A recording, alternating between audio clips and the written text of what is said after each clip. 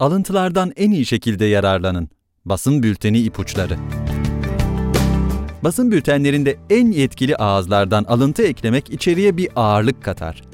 Hikayenizin hedef pazara en iyi şekilde aktarılabilmesi için gazeteciye ulaşmanıza yardımcı olur.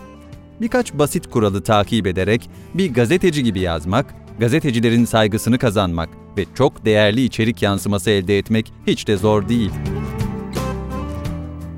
Yazan Jill McCumber.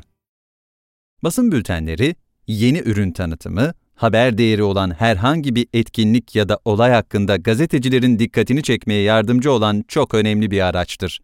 Basın bülteni hazırlarken en önemli amaç, gazeteciler tarafından ciddiye alınacak bir içerik oluşturmaktır. Bu yüzden basın bültenlerinde kotasyon, yani konuya hakim bir kişiden bültene bir alıntı eklemek büyük önem taşır. Basın bülteninde yer alacak iyi bir alıntının önemi kesinlikle hafife alınmamalıdır. Hedeflenen mecraya göre basın bülteninin haberde yer alan tek kısmı alıntı olabilir. Alıntı, basın bültenine sadece insani bir taraf katmakla kalmaz. Aynı zamanda haber değeri olan bir projeye doğrudan dahil olmuş bir kişinin ağzından, yani doğrudan haberin kaynağından ayrıntılı bir bilgi aktarılmasını sağlayarak bültene güvenilirlik ve değer katar.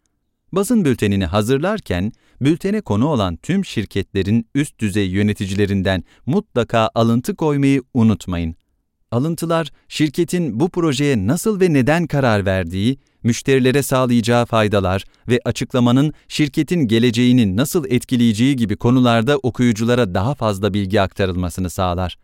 Açıklama, bir ortaklık, bir çalışanın üst pozisyona terfisi ya da şirkete yeni alınan bir yöneticiyle ilgili ise, alıntı bu kişinin neden doğru kişi olduğunun ortaya konulmasına yardımcı olacaktır. Basın bültenini hazırlarken ve alıntıyı eklerken imla kurallarına ve yazım şekline dikkat etmek büyük önem taşır. Aksi takdirde gönderilen basın bülteni doğrudan çöp kutusuna gidebilir. Bu belki uç bir örnek olarak görülebilir, ancak bültenin değerinin ve güvenilirliğinin gazeteci açısından azalmasına neden olabilir. Her bir alıntının açık, net, anlaşılır, kesin ve vurucu nitelikte olması kritik önem taşır. Şimdi duyacağınız ipuçları, alıntılardan en iyi faydayı elde etmenize yardımcı olacak. Alıntı, hem gazeteci hem de okuyucular için anlam ifade etmelidir. Sadece basın bülteninde bir yöneticinin sözleri olsun diye bültene alıntı eklemek doğru bir şey değildir. Anlam ifade etmeyen cümleler, okuyucuların ve gazetecinin kafasının karışmasına neden olabilir. Bu da gazetecinin bültendeki alıntı kısmını tamamen kesip atmasıyla sonuçlanabilir. Alıntı konuyla ilgili olmalı, bir anlam ifade etmeli ve çoğunlukla bir mesaj vermelidir. Yarı Türkçe, yarı yabancı dil kullanımından kaçının. Hem basın bültenini yazarken hem de alıntı eklerken yarı Türkçe, yarı yabancı dil kullanımından kaçınmaya çalışın. Bu, bülteninizin ciddiye alınmaması ya da antipatik olmasına neden olabilir. Örneğin, aksiyon aldık, start aldı, fokus olduk gibi ifadeler kullanmayın. Kurumsal söylemleri mümkün olduğunca kullanmayın. Tüm sektörlerde çoğu zaman bazı kelimeler dillere dolanır. Bu kelimeler yöneticiler tarafından ısrarlı ve aşırı bir şekilde kullanılabiliyor. Basın bültenlerine ve alıntılara da girebiliyor. İçi boş olan bu sözcükler hem okuyucular hem de gazeteciler için hiçbir anlam taşımaz. Bu sözcükleri kullanmak hem basın bülteninin hem de alıntının değerini önemli ölçüde düşürebilir ve zarar verebilir. Alıntı eklerken hedef kitlenizin kolayca anlayabileceği ve alıntıya değer katacak kelimeler kullanın. Örneğin, ekibimizin müthiş bir sinerjisi var demek yerine, ekibimizin hafta boyunca aldığı eğitimler birlikte çalışarak çok daha fazlasını başarabileceğimizi keşfetmemizi sağladı şeklinde bir ifade kullanmak çok daha anlamlı olacaktır. Ya da, güncellenmiş CRM sistemimiz KOBİ'lerin çalışma biçimini kökten değiştirdi yerine, daha çok konuşmaya yönelik bir ifade kullanmak çok daha akıllı olacaktır. Yeni CRM sistemimiz KOBİ'lerde büyük bir etki yarattı. Kolay kullanımı, üretkenliği artırması ve en önemlisi maliyetleri düşürmesi, KOBİ'lerin çok daha verimli bir şekilde çalışabilmelerini sağladı. Bu bizi çok heyecanlandırıyor gibi bir ifade kullanmak, konunun daha iyi anlaşılabilmesini sağlar. Doğru soruları sorun. Alıntı hazırlarken müşteriden bilgi almak büyük önem taşır. Bu yüzden alıntı doğru soruları sorarak ve doğru yanıtları alarak hazırlanmalıdır. Çeşitli anekdotlar ve metaforlarla alıntı daha cazip bir hale getirilebilir.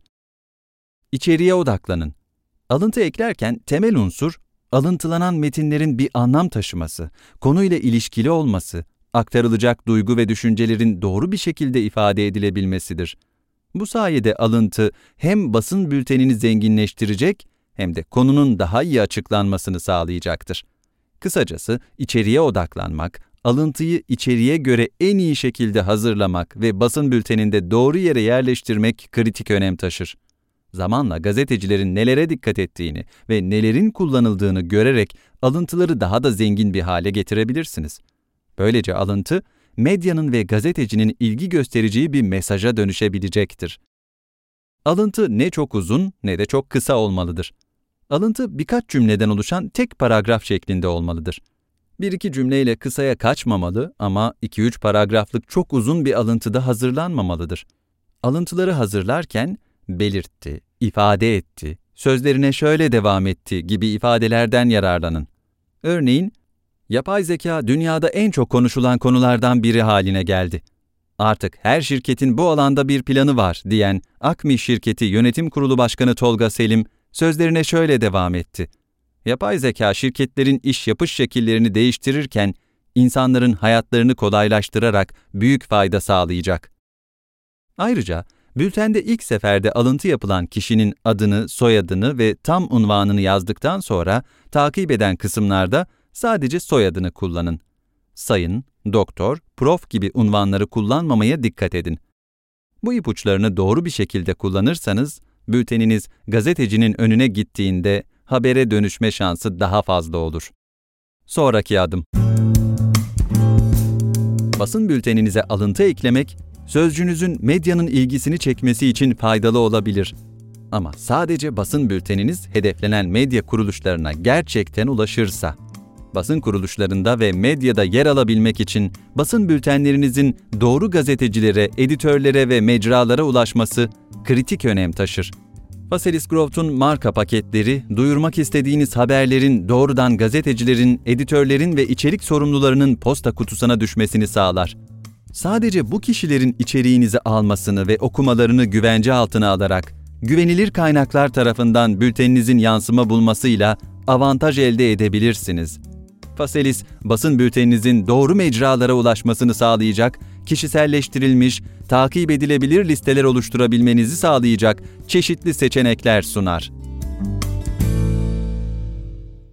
Bu içerik, startup ve küçük işletmeler için basın bülteni dağıtım hizmeti veren Faselis Groft tarafından hazırlanmıştır. Markanızı manşetlerde görmek için Faselis Groft'u denemek ister misiniz?